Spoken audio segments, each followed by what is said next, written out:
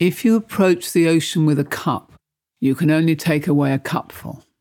But if you approach it with a bucket, you can take away a bucketful. That's one of the Indian sages, Ramana Maharishi.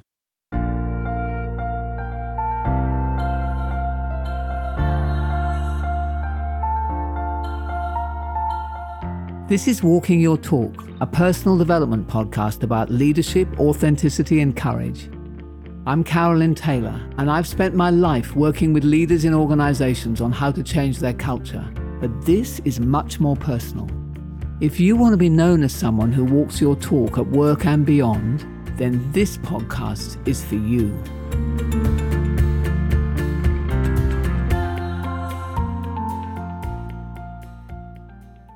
So today I want to explore why, if being purpose-led is so meaningful and wonderful and valuable, both to others and to oneself, why aren't more of us doing it all the time? And I explored this and found that the answer is perhaps not as straightforward as I might have thought, but at its very heart, I think it comes down to trust. Let me explain a little bit more what I mean. I think there is a particular worldview that we have to have in order to become purpose-led. And when I say worldview, I'm talking about it in terms of adult development. Full descriptions of all those different stages of adult development have been put together, for example, by Bob Kegan or by Lisa Leahy and others who've described that development as we become broader and broader in how we see the world. And at one level, we see it as us and them. We see it as survival. We see it as my having to prove something. I have to prove myself through making money. I have to prove myself through achieving things. I have to prove myself through achieving a certain status. And I think the stronger that is in somebody, the harder it is to actually truly be purpose-led. Purpose-led, you see, takes me to a place where others can't harm me, because there's always a way to play out a purpose. There's always a place to do that.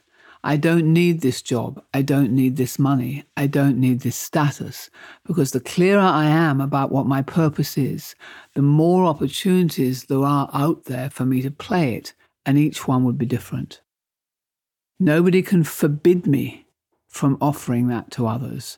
No one can stop me offering that to others and getting all the warm feelings that come from that. So what can I put in a 10-minute podcast to give you some thoughts about how you move along this journey towards being more purpose-driven? I think the first question, and perhaps the first exercise to ask yourself, is what do I have to prove first before I feel free to be purpose-driven?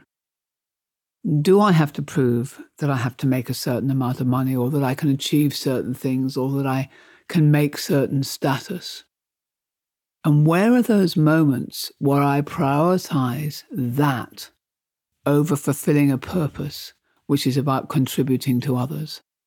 And when can I do both? And when do I have to choose? And when I do choose, which way do I go? Let's work through an example. Let's imagine you're a consultant, as I have been. You can transfer everything you know how to do to your client, and then they will grow, be very satisfied, but not necessarily need you anymore. So you've fulfilled your purpose, but you're risking your financial goals. Which way do you go? Or let's say you have a very talented person working for you who is contributing a lot to your performance. Do you try to hold on to them? Or do you encourage and promote them and encourage them to go elsewhere and to get a bigger job somewhere else?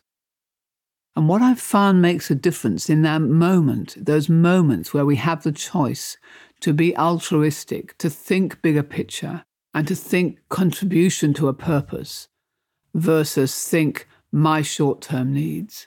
What makes a difference is what's called the abundance mindset. And the abundance mindset is very different from the scarcity mindset. One believes that there is always more. always more great people, always more great client opportunities, always more possibilities to be purpose-led and to be looked after financially and emotionally and so on. A scarcity mindset doesn't see the world like that. It's a different worldview. It sees finite resources, finite opportunities that I can lose, that it's fear-based. It's not trust-based. And when you speak to people who have a scarcity mindset or have an abundance mindset, you can hear it. Some problem comes up and one talks of possibilities and the other talks of how everything is being closed down. Now, if there was an easy way for me to move from one to the other and pass that on to you, I would do it right here, right now. It really isn't that easy because it is a path of adult development. I think sometimes it's just a question of standing on the edge of that cliff and trusting that as you step off, you will fly. And I think if you believe enough in your purpose, that it will win through, that it will pick up steam, and that in some way, some karmic response will happen, that you do get back what you sow, you reap what you sow, what you give out comes back to you. So my exercise for this part of the podcast, I'm afraid it's not going to provide you with an instant solution, but it is to think about those two words of abundance and scarcity, and to think about your relationship to trust. To trust now in a much bigger sense, not trust in this person sitting next to me, but trust in the bigger scheme of things, trust in the universe, if you like, that in fact, there is always more. There will always be another chance. And if I pursue purpose, even if pursuing purpose sometimes means walking away from short-term options, I'll walk away from things that previously I would have done rather than just prioritize others. I will walk away from work that is not fitting to my purpose. The more I have a confidence and a courage and a trust that the world is abundant, the easier it is for me to do that. I think the second restriction that people place on being purpose-driven is to do with their own self-esteem. It's to do with, am I actually good enough to make a difference? Does what I do actually matter? Does my voice count? Do my actions impact? I've met a number of people who I think are holding back from being truly purpose-driven, where it's not so much that they don't trust that the world will support them, but rather that they don't trust themselves and haven't found that niche, the difference that they can make. And so they hold back. And to you, I want to encourage, which means to breathe courage into others. I'm reminded actually of some of the very best people that I've met working in the public sector, the volunteer sector. Often there are hardworking, caring, technically excellent people, rarely praised, rarely paid what they're really worth. And actually those people I find are already very purpose-driven, but perhaps don't really feel that. They feel resentful, they feel underheard, they feel undervalued. So my message to you, if you're someone who actually does do a lot of good and is good in the world, is that you do make a difference. And to bask in that and to remind yourself every day how much worse things would be without you. So the journey to be purpose-driven as an individual and as a team or an organization is a journey, I think, of increasing belief and conviction in what you do, its purpose and its value. And the obstacles to overcome there are two. One is to have the trust in the abundance that the world will support, will contribute, and will help, actually, your pursuit of that purpose.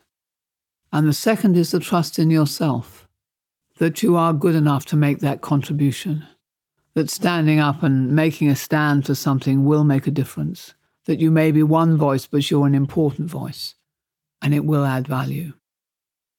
So my exercise here is, what is your relationship with trust? and the affirmation, 2 affirmations, I think. One is, there will always be more. More options, more opportunities, more money, more support. And the second is, I am enough. I make a difference. If you've never worked with affirmations before, the technique is you just swirl them around in your mind as you go through the day. You watch how your mind kind of resists them and ridicules them, and you just keep on swirling them. After a while, they begin to stick. So this ends the 4 episodes that I wanted to share with you on purpose. I hope you find ways to use purpose more in your life, because I really do think it is the bedrock of much of the other work that we've been doing throughout this podcast. I wish you well with that, and I look forward to next week when we will introduce a new series and a new topic. Goodbye.